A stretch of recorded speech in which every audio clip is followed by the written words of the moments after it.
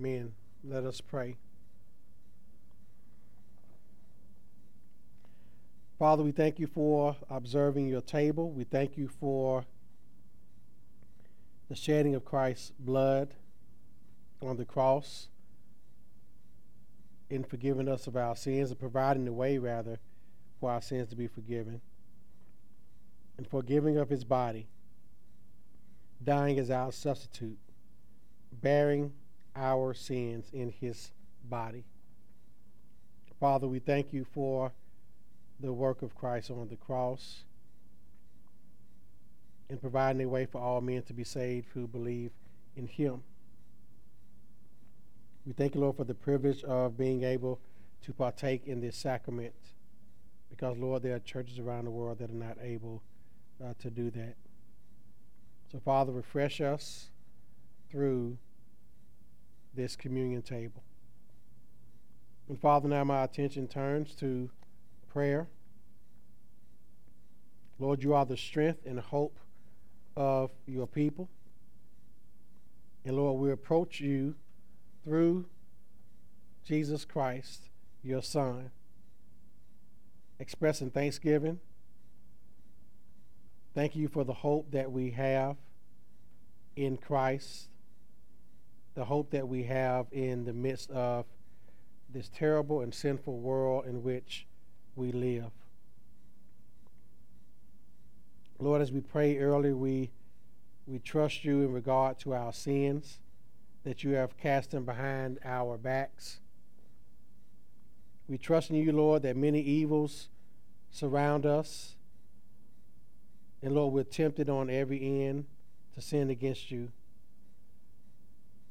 But Father, we thank you that you have set our feet upon a rock, the rock of Christ, that stable rock, even when sins come against us, even when the temptations to sin assault us. Lord, we trust in you in our distresses, when we're troubled with earthly things, as we often are. Lord, you are still faithful. You don't fail us. Though our faith trembles, though we get weary in this walk as believers, Father, you do not fail us. Though we believe not at times, though we have little faith, you still abide faithful. Lord, you have helped us. You have been our strength. Your word tells us, many are the afflictions of the righteous, but the Lord delivers him out of them all. And Lord, when we take a look at our lives, we can see that although we've been afflicted through various trials, Lord, you have delivered us. And Lord, because you have delivered us in the past, you are God. You do not change. You are immutable. It is impossible for you to not be God. So Lord, if you delivered us from past afflictions, Lord, you would deliver us from future afflictions, from present afflictions. There are many in here right now in our church who I'm sure are afflicted by various trials, by various temptations, by various tribulations. We're possibly afflicted by bad health. But Lord, in all of our afflictions, you deliver us. In all of our afflictions, you bear with us. And Lord, we thank you for your faithfulness. We thank you for being the faithful God. That, Lord, though we fall and though we slip, you keep our feet like hinds' feet. You keep us from utterly falling away. And Lord, we thank you for that blessed faithfulness, that in the midst of adversity, springtime does come. In the midst of darkness, Lord, you are yet there. And Lord, we also praise you and thank you for keeping alive a testimony for your truth in this land, in our great nation. Lord, there have been dark and evil days. And Lord, there are those who profess to be your servants who have turned to be traitors of the gospel. And Lord, yet in the midst of even those false Christians and apostates, Lord, you still hear the cries of the faithful. You still hear the cries of your people. And Lord, that candle is not put out. You have not removed the lampstand from your church. Even until this day, Lord, you reign in the midst of your people and the saints who honor your name. And so, Lord, we pray for your church here in this nation. We pray, Lord, for your church in other nations where the gospel is under severe attack, where the church of Christ, is under great persecution. Lord, you still reign in the midst of your people. May we as a church continue to look to you. May we as a church continue to proclaim your truth, to not be afraid of your truth, to not shy away from your truth. Lord, let that be said of the Living Church, that all of us here, that we not stray from your truth, that we not compromise your truth. And I pray for churches around the world, churches across this nation and around the world, that they do not compromise your truth. And Lord, we pray that you strengthen us for a future confidence in you. That, Lord, when our confidence seems to fail by reason of present affliction, Lord, we ask you to strengthen the thing that remains. Strengthen the thing that seems to be ready to die. Lord, strengthen our faith. Gird us up. And Lord, let our faith no longer waver. But Lord, those who are weary, those whose faith seems to be waning, Lord, let their faith no longer waver. But may they become strong in the Lord, in the full assurance of faith. Because, Lord, you know the burden of every heart before you. You know the secret cries and the secret tears. You see them all, Lord. So, Father, I pray that you strengthen us in the faith. Strengthen us by your Spirit. Encourage us by your precious Holy Ghost. Because, Lord, we know that we can trust you, and we do. Our faith has gathered strength by each passing year. As we pass through each birthday, Lord, we trust, we rely on you more because you are our strength. Lord, though the earth be moved and the mountains be carried into the midst of the sea, Lord, we will stand firm on the foundation of Jesus Christ. Lord, we will not fear because you abide forever and your covenant cannot fail. Lord, I pray this morning also for our churches that we affiliate with, other like-minded brethren, that you strengthen all of us as men to continue to be faithful shepherds, to not be given over to false ideologies and false anti-biblical worldviews that are proliferating in the church. Lord, give us strength. Give us the backbones to stand boldly with both feet planted and our hands on your word and proclaim the true gospel of Jesus Christ, to proclaim the true word of God, the gospel of God without fear. And Father, I pray that as we preach this morning, that no one in here who is an unbeliever goes away as an unbeliever. That, Lord, if anyone in here has been indifferent to what they've heard in the preaching, that they may see clearly this morning that salvation is only found in Jesus Christ. And then, Lord, anyone in here who is trusting in the things of this world or their talents or their friends, but Lord, they trust in you for their salvation, that they come to believe in the everlasting, ever-living God, that they come by Christ unto you, God the Father. Lord, may you save this morning as the word is proclaimed. Lord, may you use me to preach powerfully your word, to rightly divide the word of truth as we look at this chapter in Esther.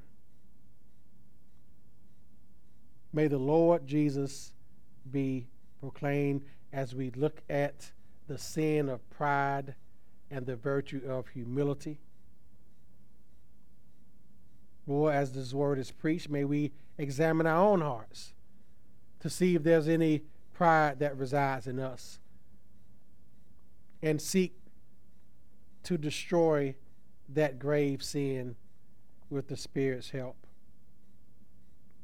Father, speak from heaven this morning to us. Give us ears to hear. Give us eyes to see. Give us hearts to receive. And give us a mind to comprehend your precious truth this morning. The word of God. In Christ's name I pray. Amen. Amen. We praise the Lord. Privilege of prayer. Let us turn to Esther, the 5th chapter this morning.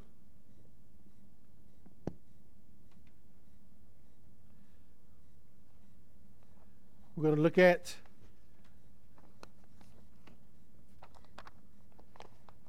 pride and humility in contrast, the Godward and selfward life in contrast.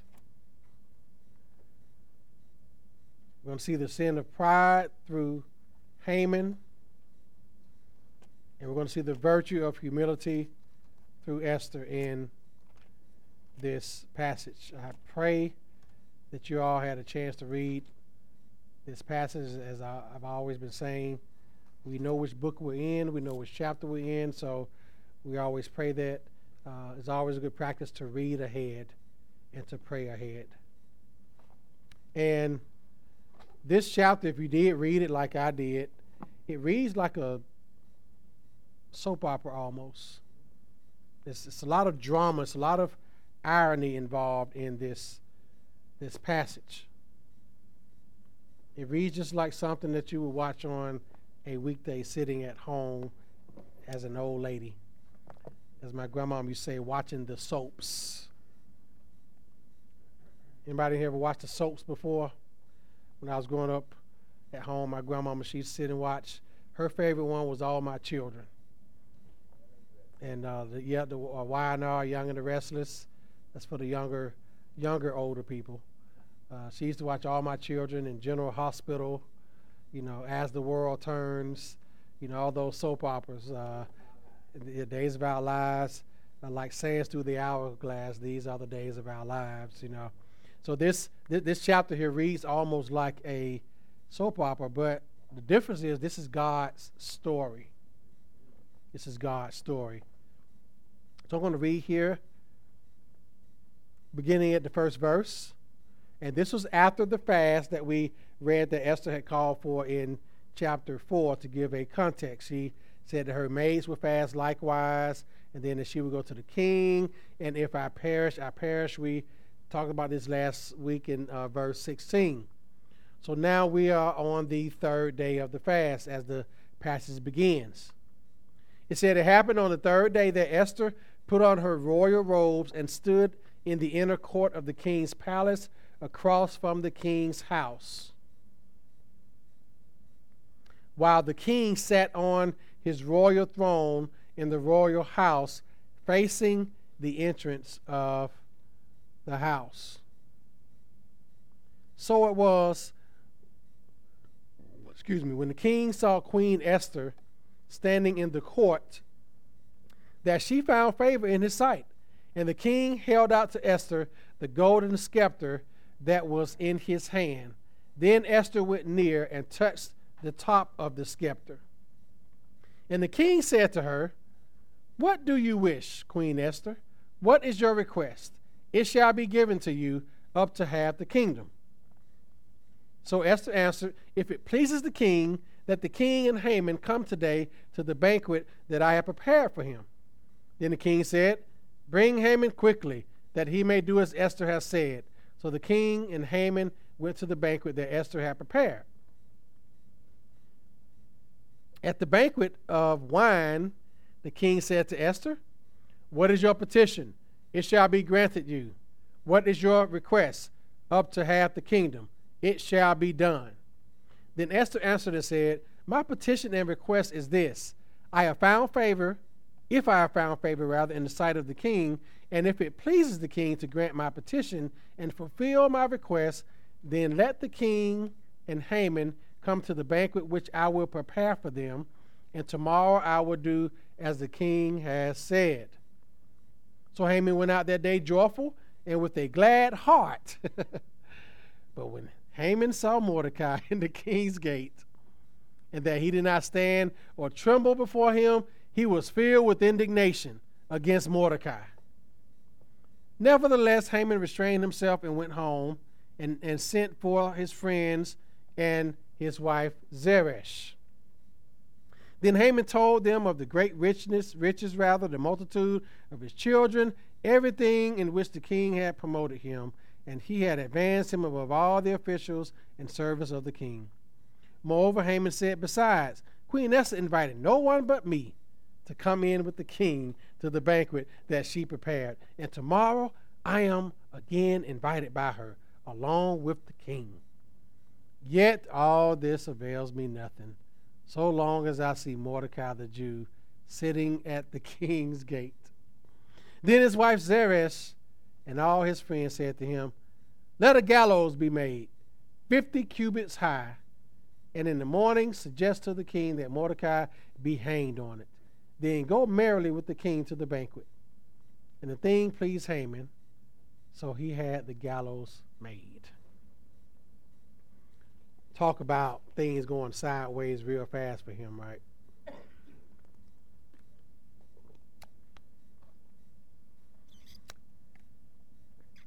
Okay. Two things I want to look at as we open up here. First, the sin of pride versus the virtue of humility. What is pride? Pride, first of all, simply put, is the greatest of all the worst sins. Pride is the spiritual root of most sins. Pride is such a great sin that if we say that we don't have pride, we're being prideful. When we say that we don't sin, as we read in our assurance of forgiveness this morning, we're saying that we have the sin of pride. Pride is such an easy trap to fall into. Do you know that there are more books written on pride than on humility? And the thing is, those books written on pride may not even have the word pride in them. But a lot of our books now in bookstores are filled with calls to self-worship, to self-adulation, adoring yourself, worshiping yourself, esteeming yourself. Pride is an easy sin to commit. It is an easy sin to fall into. Pride is taking glory away from God. When we commit the sin of pride, that is what we're doing. We're taking glory away from the only person to whom praise belongs to, and that is God. The great wisdom writer says here in Proverbs 16:5. Listen to this right here. It says, everyone proud in his heart is an abomination to the Lord. Though they join forces, none will go unpunished. Pride is a very great sin. And the thing about pride is a sin that originates in the heart, as the proverb said. It is not something that you see. It is manifested outwardly, but it begins in the heart. It's one of those what we call sins of the flesh. It's a sin that originates in our fleshly nature, in our hearts. And then it manifests itself outwardly. But it begins in our hearts. It is the spiritual beginning of most sins. And on the contrast, you have humility. No one wants to be humble. In our sinful nature, we don't want to be humble. I'm sure most of us have been to funerals before. And how many funerals have you been to where you've heard someone get up and speak about the deceased and say that they were humble? That he was always a humble man, or she was always a humble woman. How many times do you hear a person being spoken of as being humble?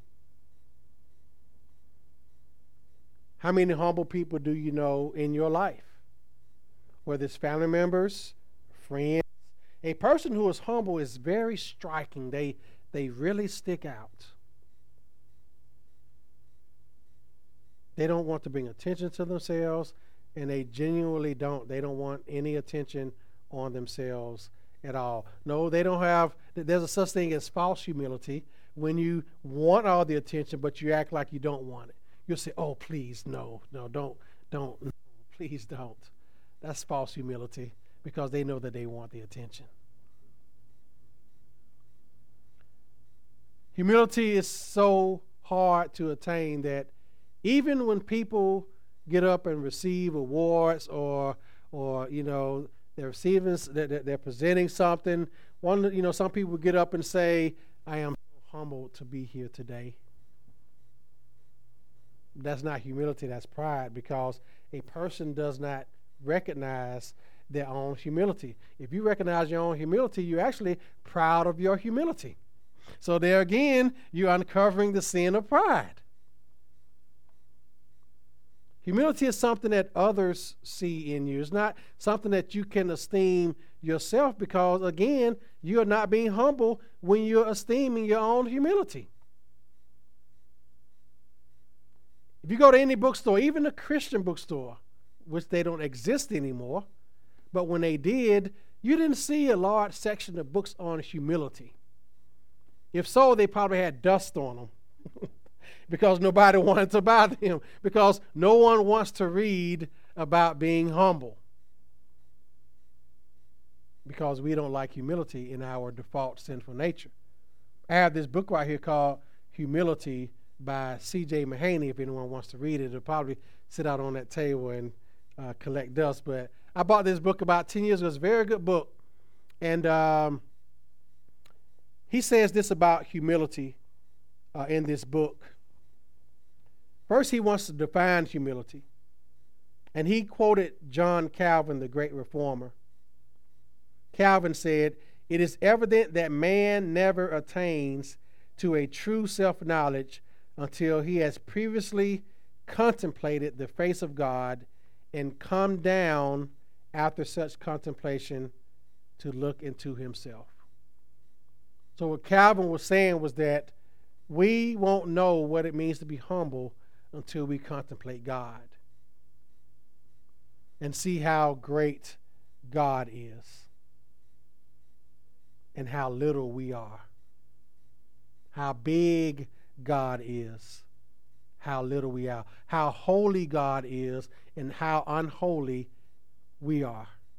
How good God is and how sinful and evil we are. How great God is and how great we're not. How righteous God is and how unrighteous we are. How just God is and how just we are. Paul himself said that Christ died the just for the unjust. How loving God is and how much our hearts default toward hatred and envy of others. So when we look at God, when we gaze at God, when we see his true greatness, we can't do anything but look at ourselves and say, Lord, I'm not so great after all. That's when we know that we're humble. When we truly know in our hearts that we're not as good as we think we are. We're not all that and a slice of bread or a slice of pizza. C.J. Mahaney says, humility is honestly assessing ourselves in light of God's holiness and our sinfulness. I think that's a good working definition. He says that's why the twin reality that all genuine humility is rooted in. It is rooted in God's holiness and our sinfulness. Without an honest awareness of those realities, all self-evaluation will be skewed and will fail to understand or practice true humility. If we don't keep in mind God's holiness and our sinfulness, we will miss the point of true humility. He asked the question, let us ask ourselves, when it comes to the values that we live by, what others will say about us one day, will they testify that humility characterized our lives? Is there something that people will say of us, that we're humble people? That is not something that people pursue, because a lot of people think humility means being run over and being stepped on, but that's not what it means. In this passage here, we're going to see here in a second, Haman is the embodiment of pride. And as we read the passage, he was so proud because, he went back to his family bragging and saying that that he was the only one that the queen invited to this feast. He was so full of pride. He says, Queen Esther invited no one but me to come in with the king to his banquet that she prepared. He was so full of pride. He was feeling himself. But then we have Esther, who embodies the humility of Christ as she goes before the king. She dresses herself up and goes before him and requests entrance into his presence. So we're going to see that great contrast and how it plays out. So quickly, our questions here. What's the author's purpose? That God rules in the hearts of all rulers, including the hearts of evil rulers. And he used them for his providential and redemptive purposes. We're going to see how God rules in the heart of Ahasuerus. What does God want to accomplish? That despite his apparent hidden nature, he is working his purpose out. We're going to just see one more part of this purpose, this narrative being carried out. And that is the king accepting Esther's invitation to the banquet. We see as a summary again that God is actively involved in the life of Esther, in the life of Haman, Mordecai, and the king, all four of those characters that we see in this passage. And what are some values that we gain from this chapter for us today? Again, the providence of God, as I said, is the overarching theme in this book, that God governs the life of Esther and Ahasuerus as she goes before him, and the king accepts her. God is working in both of their hearts to accomplish this. Number two, another value we see is the blessing of humility. That Esther going before the king humbly is a picture of believers going before the throne of God with humility. That's what we see taking place. God says in Isaiah 66:2 that he will look upon him who is poor and of a contrite spirit, one who is humble. And then the third value we see is the curse of pride. Haman's anger toward Mordecai, coupled with him recounting the splendor of his own glory, shows a man deeply insecure, and he is consumed with pride, which will ultimately lead to his downfall. And this reminds me of one of the greatest verses in the book of Proverbs, Proverbs 16:18, where the writer says, "Pride comes before destruction, and a haughty spirit before a fall." In verse 19 of Proverbs 16 says, "Better to be of a humble spirit with the lowly than to divide the spoil with the proud." And we're going to see the curse of pride in Haman's life. So let's go ahead and do our expository observations of the text, beginning with the Godward life in verses 1 through 8. We see it says here, on the third day of the feast, Esther humbly prepares to go before the king. She does this with great humility. So the first thing we see is that she dons her royal apparel, and she went to the king's palace and stood in the court as he is seated on his throne. Now, this was a very dangerous move, again, because remember, the chapter before, she was cautioned not to go, because if she went and the king didn't accept her, then there would be certain death. But this standing in the court, it was a very dangerous move by her, because, again, those who went before the king must first bow down to him. So it says here she finds favor in the king's sight. He saw her standing in the court, and she found favor in his sight. And so the king held out his golden scepter. The scepter was kind of like a rod, and she touches the top of it. And so she avoided the death penalty. Her touching the top of it was a sign of acceptance, that she accepted his invitation to come into his presence. So we see in verse 3 here, he asked her his wish. "What do you wish, Queen Esther?" Now, obviously, he knew something was on her mind because of how she approached him. She put on all her royal garments and everything. Excuse me. So he didn't ask her, "Hey, what are you doing here?" He asked, "What do you wish?" So he could probably see a perplexing look on her face. Now, the phrase "up to half the kingdom" it's an idiomatic expression. In other words, it's not to be literally taken seriously. He didn't mean that he would give her half his kingdom. It's basically an exaggeration to say, whatever you ask for, I'll give you. But he doesn't mean literally up to half his kingdom. And so in verse 4, Esther answered, "If it pleases the king." She is ambiguous in her response. In other words, she can't seem to make up her mind what she wants to ask. She's not very clear. She's rather ambiguous. She says here, "If it pleases the king, that the king and Haman come today to the banquet that I have prepared for him." But I think that this is a way of setting up Haman for his downfall.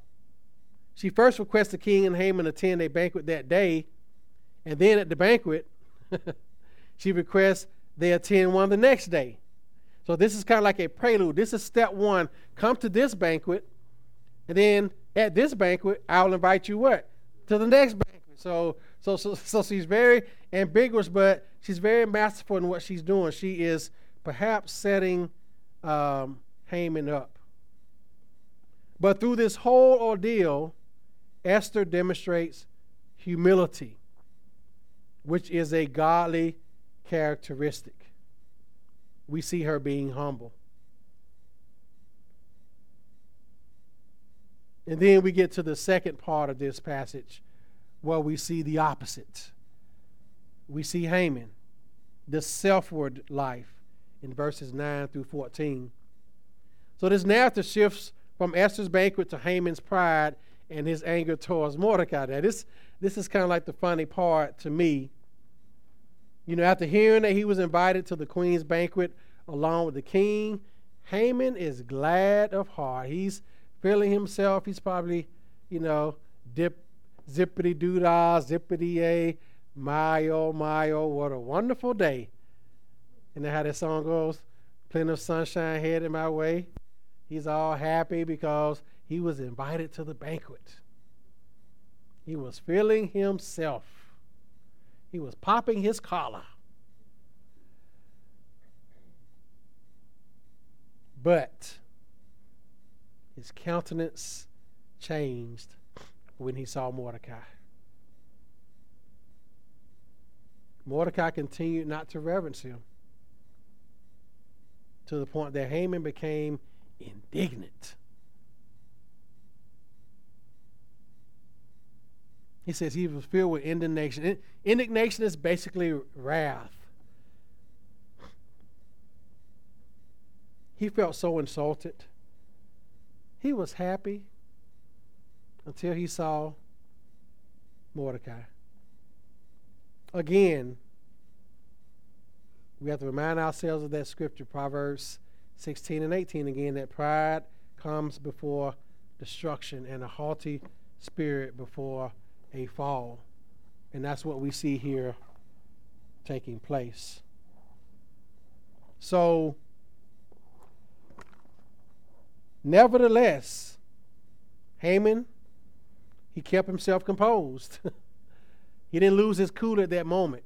But instead, he went home to consult with his family members. So, he called all his peoples over to consult with his family members and his friends. Sometimes those are the worst people to talk to, especially if they're ungodly. Ungodly counsel is not good to seek when you're in a bad mood or when you're not feeling good, when you're indignant. And so he was angry and he went to his friends. He began to boast in all that he had in his position before the king. In other words, the solution to sin is not more sin. But that's what he did. He already had the sin of indignation and pride because he wasn't worshipped by Mordecai. And then around his family and friends, guess what?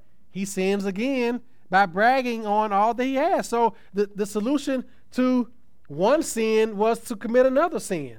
But that is not the way out of sin. But that's what pride does. That's where pride leads you. Pride leads you to more pride. It increases. It waxes more and more. He was prideful because he wasn't being worshipped and bowed down to by Mordecai.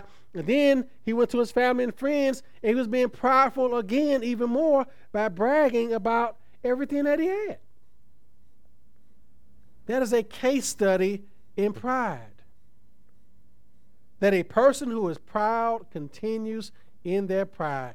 They just can't help themselves.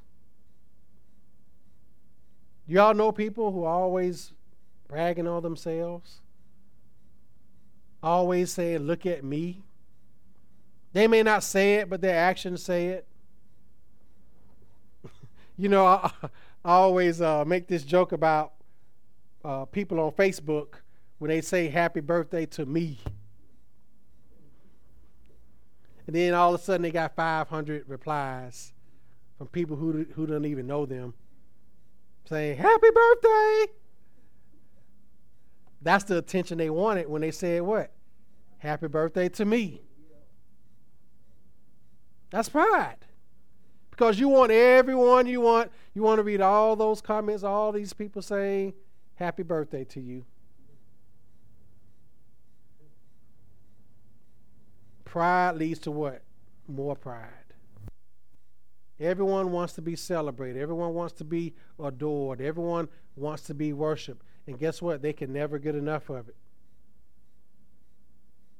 Because that's what pride does. It fosters more pride. It fosters more arrogance.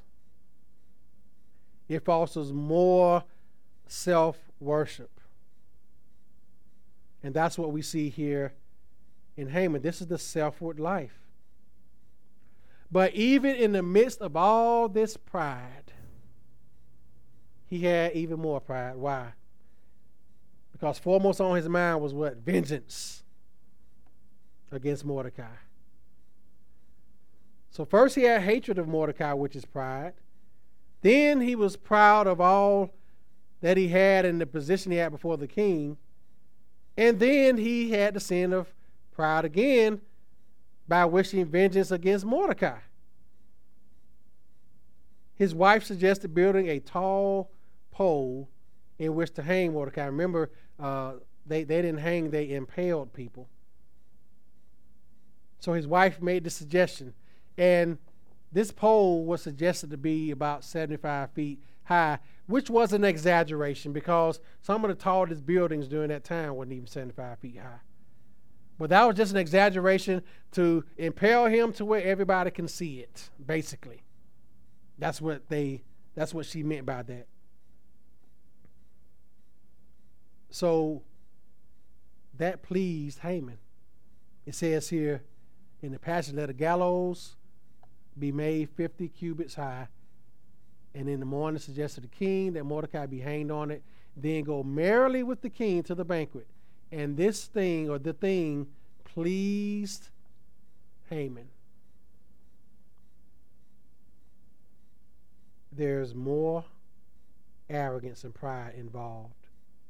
And how ironic that Haman would be the one that'll be hanged on the gallows that he made for someone else. Pride comes before destruction, and a haughty spirit before a fall. So through this whole ordeal, Haman demonstrated pride, arrogance, a murderous heart, and envy. How did he envy him? Because he was feeling good after learning that he was invited. But as soon as he saw Mordecai, his countenance changed. Do you know that that's the sin of envy? That you let the very presence of someone change your mood. When someone's name is brought up and all of a sudden your whole countenance changes, that is envy. Envy is at the heart of the sin of murder. You dislike someone so much that the mention of their name, and I know people like that. Someone has wronged you in your past, and yes, it has happened. It's real. It is actual. But you have so much envy in that person's, in your heart, rather, that the very mention of that person's name changes your mood, or their very presence. You just seen them somewhere in public, and your whole countenance changes. That is the sin of envy, which pride is at the heart of. Haman was feeling good until what? He saw Mordecai. And then when he saw Mordecai, he thought of ways to get rid of him. And his wife obviously knew how he felt because he probably told them everything about it. And that's why she made the suggestion to do what? Hang some gallows. So obviously he told his wife about his hatred towards this Jew. And so his wife said, let a gallows be made. And let it be high that everybody can see it. So his hatred passed on to his wife. His envy passed on to her. That is what pride does, friends. Pride comes before destruction. You end up being the one being destroyed. The person that you're harboring bitterness toward, they moved on with their life. They're not studying you. They're not. You got people who hold grudges, 50-year-old grudges, 60-year-old grudges, 40-year-old grudges, 20-year-old grudges. Those people that moved on with their life, some of them probably dead and pushing up daisies. And that name gets brought up and a person's mood changes. I remember what they did to me back in 1945 or 1985 or, whatever the case may be. You still remember that. You still holding on to it. That's pride. That's envy. That is a sin. And that's what we see in Haman. Murderers, it leads to murderous thoughts about these people. You wish harm on them. And our Lord told us in Matthew 5 to even harbor those type of thoughts against people is akin to murder. You've committed murder in your heart. 1 John tells us, if anyone hates his brother, he is a murderer. Because envy leads to what? It leads to hatred. It's a seed. Envy is a seed. That's what we see. That's why Haman had these murderous thoughts toward Mordecai, because he harbored his pride. He nurtured it. And out of that pride grew envy. Out of that pride grew a murderous heart. Out of that pride grew arrogance.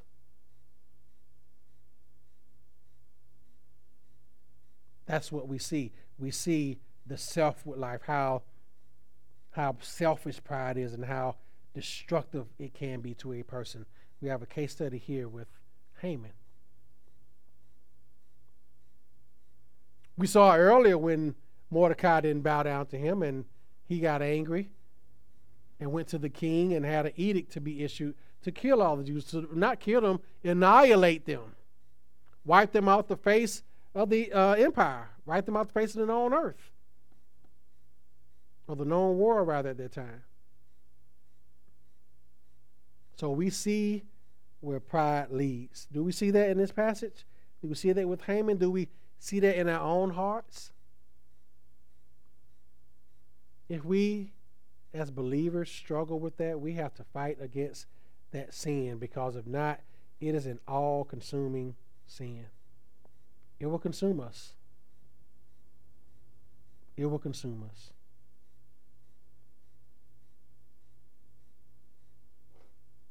Secret vengeance is pride. If you secretly wish harm against someone, that's pride. As I said in the beginning, pride is inescapable. It is so easy of a sin to commit. In the list of the sins that God hates, guess what the first one is? A proud heart. It's in the book of Proverbs. 6 things the Lord hates, 7 is an abomination. Number 1, a proud heart is at the top of the list.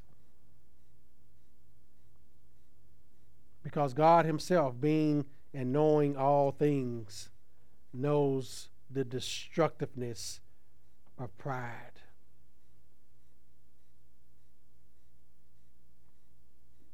And we have to be on the watch out for that sin when it creeps up. Lord, do away with the pride in my heart.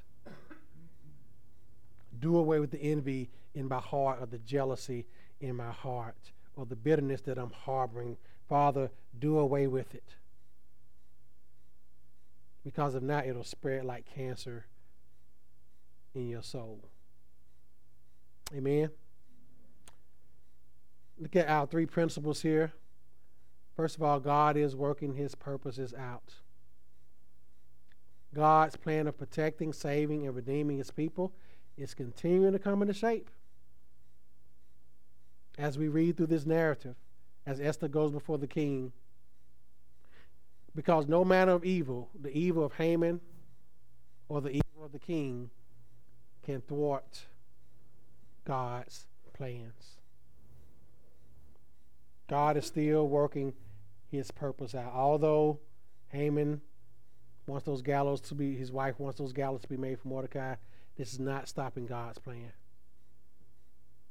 It is still working out. God does work with human behaviors and responses. Who gave Esther the courage to go before the king? God did. God gave Esther the courage to go before the king. And it was God who caused the king to have a change of heart and look favorably upon her. Excuse me, this was an evil king. You didn't go before him. Just nobody's went before him.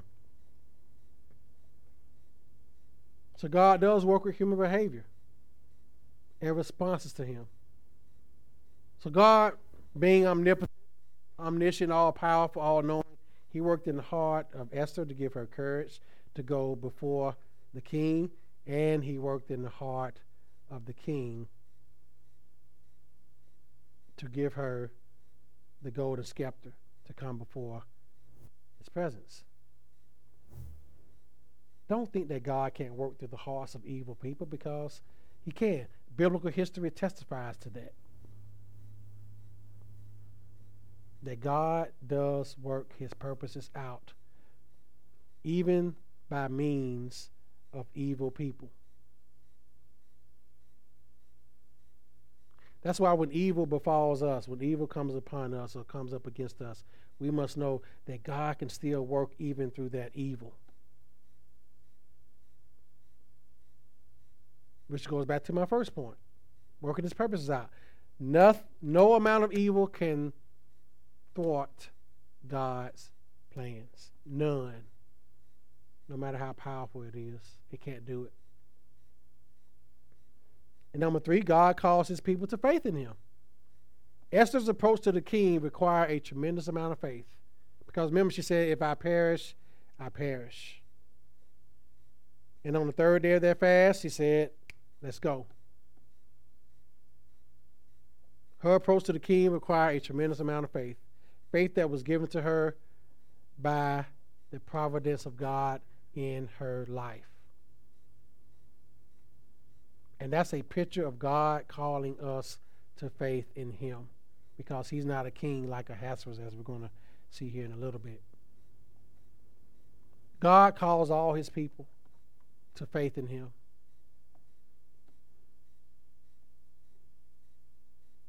That's what he does. Implications. We got 3 of them here. Number 1, Esther came to a proud and imperious or domineering man. Anyone who's fearful of anyone who it is a fear to approach is a what they call imperious or domineering man. Like, you don't know what to say to them. You don't know which person you're going to get. But who do we come to? We come to the God of what? Love and grace. She was not called, we are. Matthew Henry says this. He says, the Spirit says, come, and the bride says, come. She had a law against her. We have a promise. We have many promises in favor of us. Ask, and it shall be given, Matthew 7. She had no friend to introduce her or intercede for her, while on the contrary, he that was then the king's favorite was her enemy. But we have an advocate with the Father, in whom he is well pleased. Let us therefore come boldly to the throne of grace. That's Matthew Henry's commentary on this passage. It is so good that we have someone to introduce us to God the Father, and that is Jesus Christ as our advocate. Esther had to go before this king all alone by herself. She didn't have an advocate to go with her. None of her mistresses, her maids, could go with her into the king's presence. She had to go all by herself. But we as believers, guess what? We come before God in the name of Jesus Christ, our advocate. We come to God, a God of love and grace, in the name of Jesus Christ. And as he said also, we don't have to even fear what we ask. Matthew 7, Jesus says, ask and it shall be given, seek and you shall find, knock and the door will be open to you. That is not a general promise for everybody. That's for believers. We can go to God anytime and ask, seek, and find.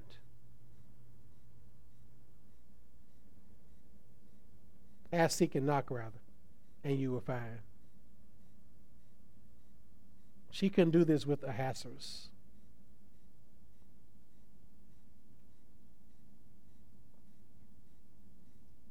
And number 2, self-admirers and self-flatterers are really self-deceivers. This is speaking of Haman. Haman pleased himself with the thoughts that the queen had designed to honor him. But she actually designed this banquet to accuse him. But he thought that she was designing this banquet to honor him, to make it all about him.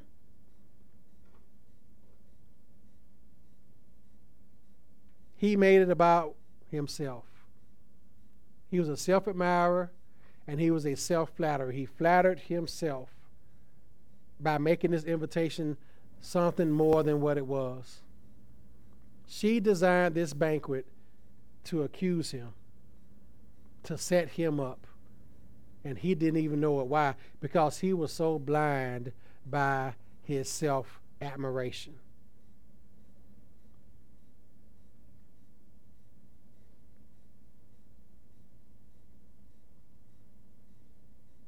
If you think about this, I was looking at this was back in 2017. I can only imagine how much more worse it is now.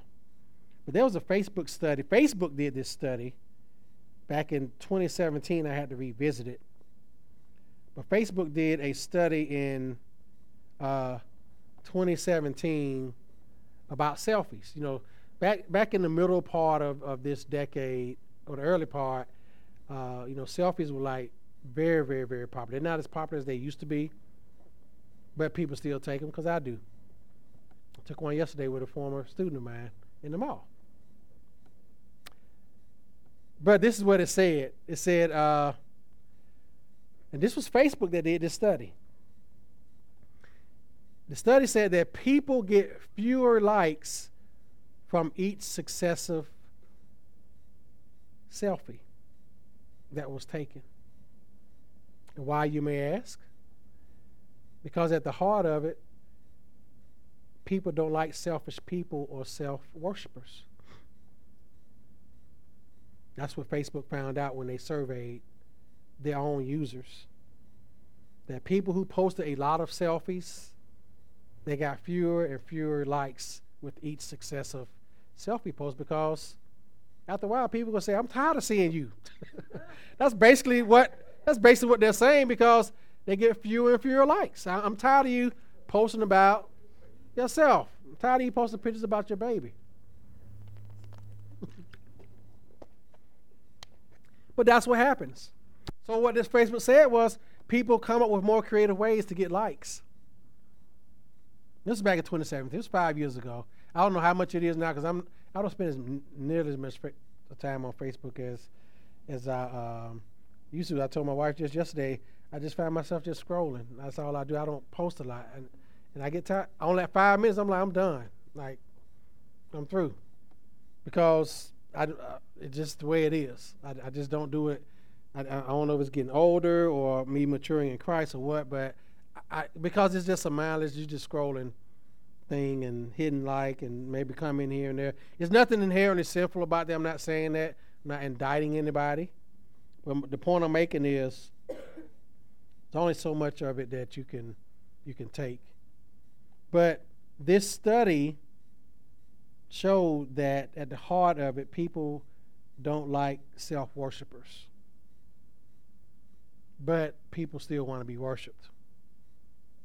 No matter what. People still look for that adoration. So when we're looking at self-admirers like Haman and self-flatterers, they often have a higher estimation of themselves than other people do.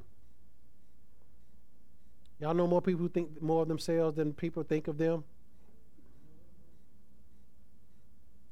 They have a way higher estimation of themselves than other people do. They think too much of themselves. They think that they're God's gift to the world. And you're not. You're just a little peasant.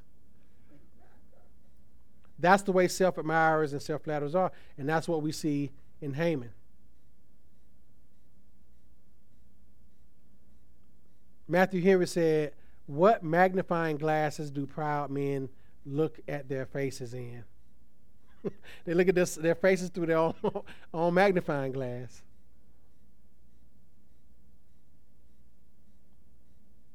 Obadiah 3 tells us that the pride of their heart deceives them. That's what happens with the proud. The pride of man's heart deceives him. God said this to the Edomites in Obadiah, the 3rd chapter and the 3rd verse. He says, "Behold, I will make you small among the nations. You shall be greatly despised. The pride of your heart has deceived you." Listen to this. This is God bringing judgment on the Edomites.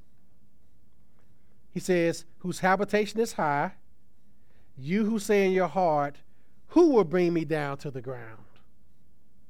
Though you ascended as high as the eagle, and though you set your nest among the stars, from there I will bring you down, says the Lord." That is what the Lord does to the proud. Those who are self-admirers and self-flatterers. They will have their day before God. Don't you know that even the most proud person will have to bow the knee to Christ? Because what does Paul tell us in Philippians 2? At the name of Jesus, every knee shall bow. Even the most selfish, prideful person that you know are going to have to humble themselves before the mighty Christ. They're going to be brought low. The scripture says that every mountain will be brought low and every valley will be exalted. All of those who are proud,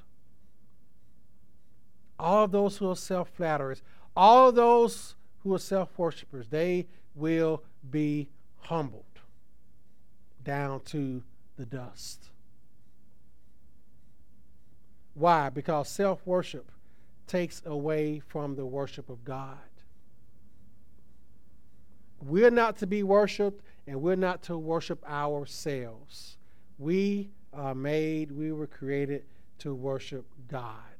And when we worship ourselves and when we want to be worshiped, we're taking glory away from the worship of God.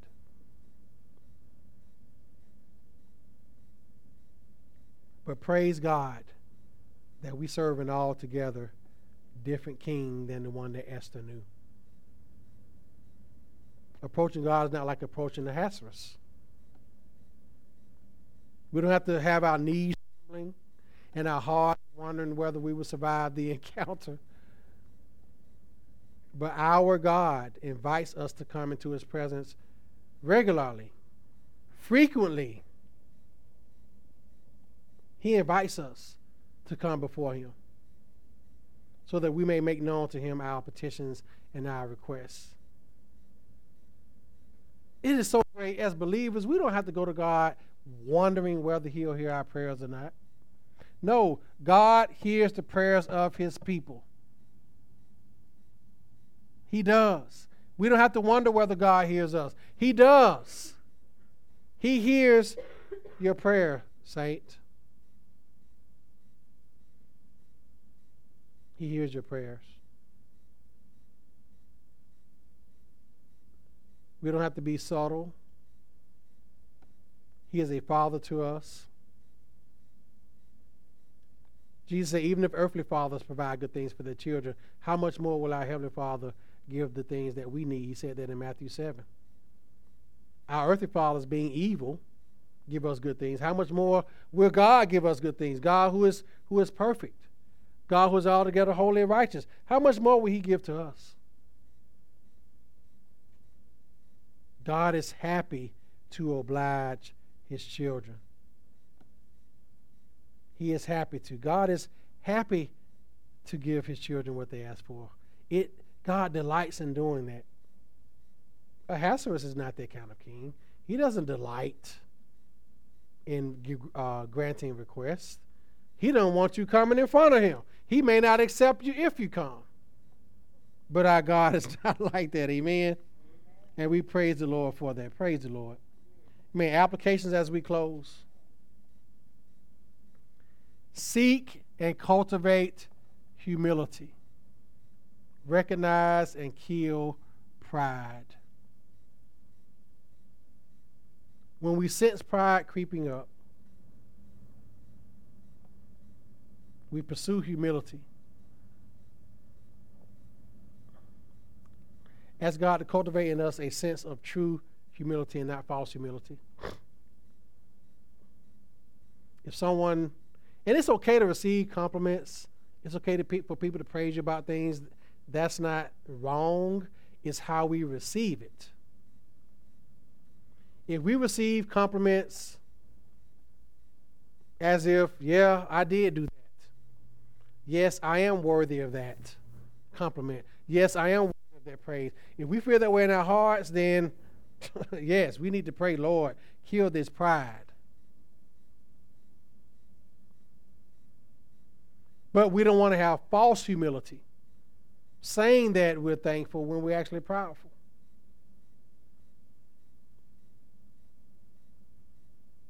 We want to have that humility. We want to kill that pride, because it can take us places that we don't want to go. Regarding approaching God, what have we done with this privilege? What have we done with this glorious invitation? Do we approach God boldly, or do we approach God and say some of the worst things that Christians may say? Lord, I know you're probably tired of hearing from me. Do you know that's pride? That's not approaching God humbly.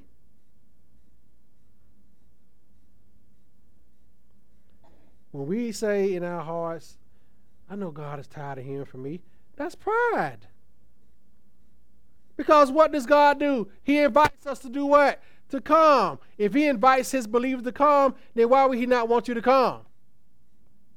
And when you say that, you're putting God on the same level as man. We don't like people coming to us all the time. Okay. Oh boy, here she come again. I know what she about to do. She about to complain. You find and busy yourself doing something else. We do that to each other, don't we? We got people like that. Like, oh boy, here they come. Let me act like I'm on the phone or texting somebody or whatever. But when we approach God like that, we're saying that God is like us. But no, God is a loving God. He wants to hear from us. And we need to take advantage of that privilege. We don't need to treat God like he's like us, because he's not. God is holy. He's righteous. He is separate from his creation. He is a loving God. He cares. Peter tells us, 1 Peter 5, casting our cares upon him, because he what? Cares for us. And his care for us is not conditional. It's like Jesus gave the parable of the persistent widow who kept worrying the judge, asking for justice.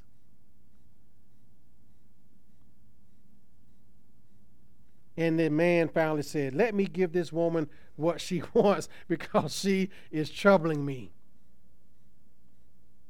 And Jesus said, that is how we ought to pray.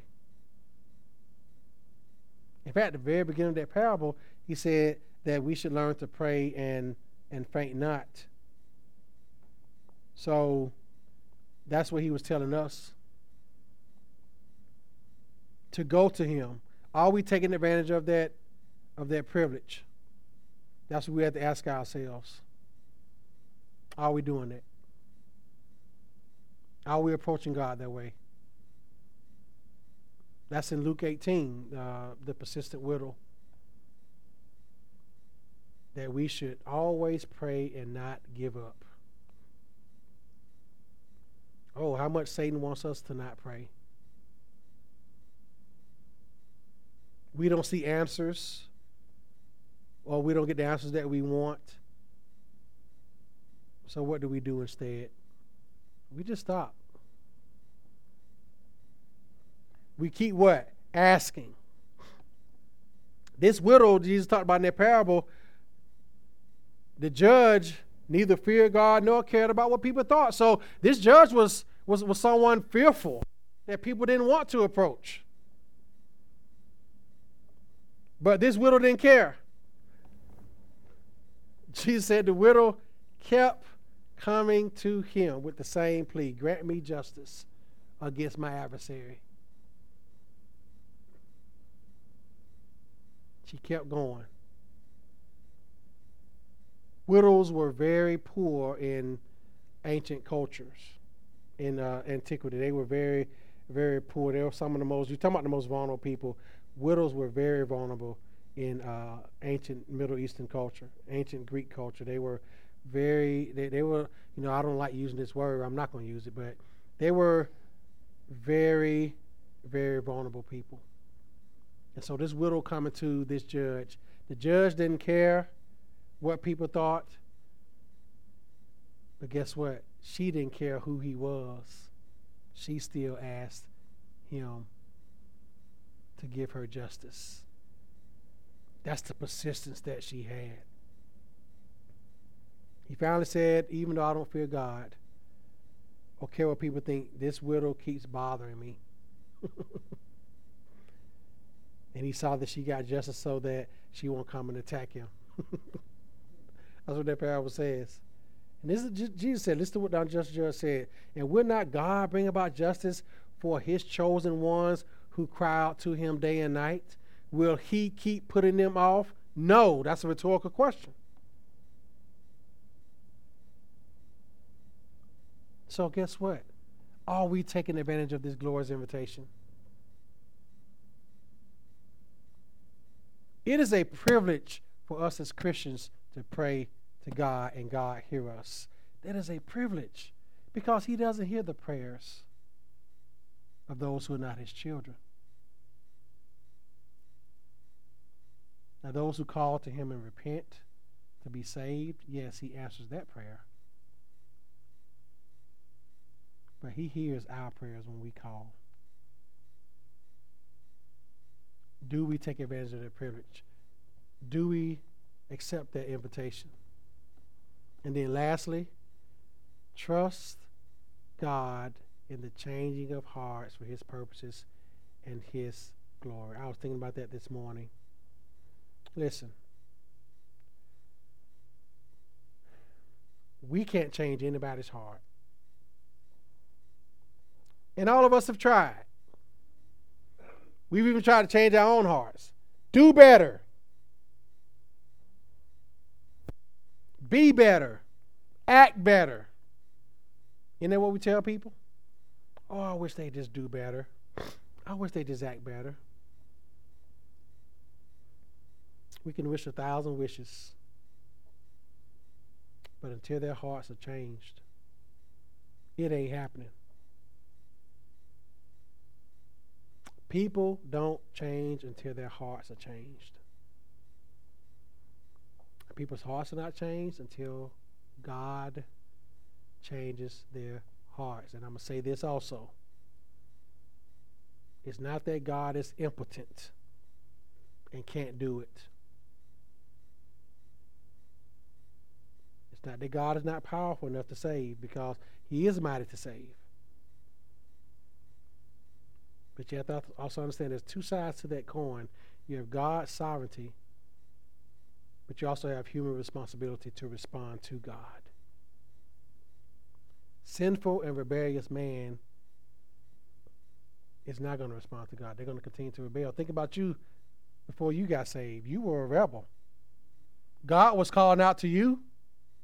Yeah, you may not have been out there in jail doing all this criminal justice stuff and all that, being part of the criminal justice system, or abusing your wife, or just doing all manner of sin, abusing your body, doing drugs.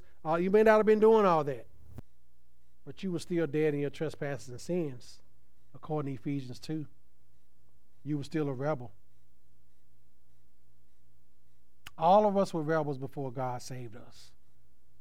You may have been the nicest kid in school, didn't get in any trouble, but still in your sins, still having to give an account to your soul, or for your soul, rather.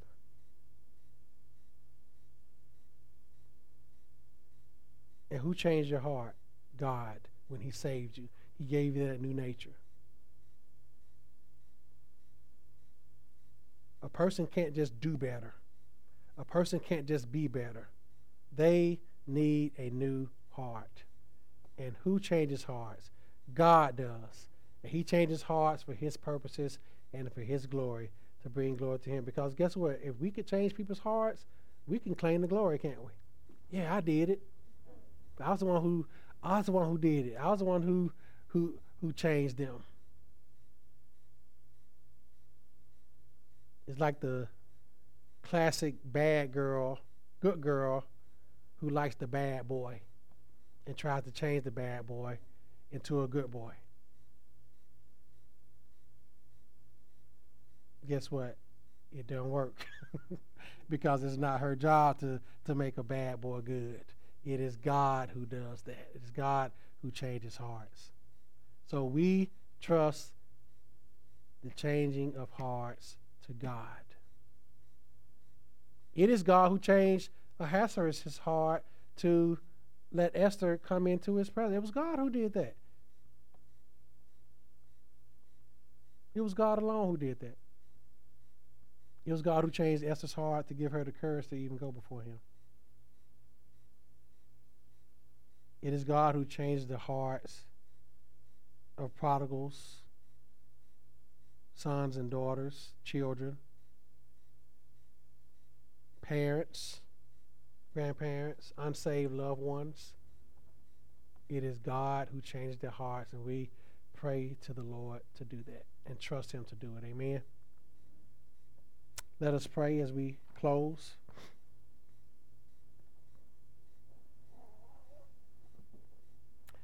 Amen. Father, we thank you for your word. It is so encouraging.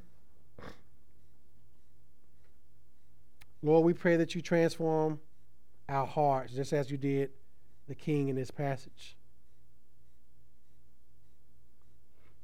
Lord, we need from you to grant us your spirit, that we may have our hearts and lives increasingly reoriented in a God-centered direction and away from pride.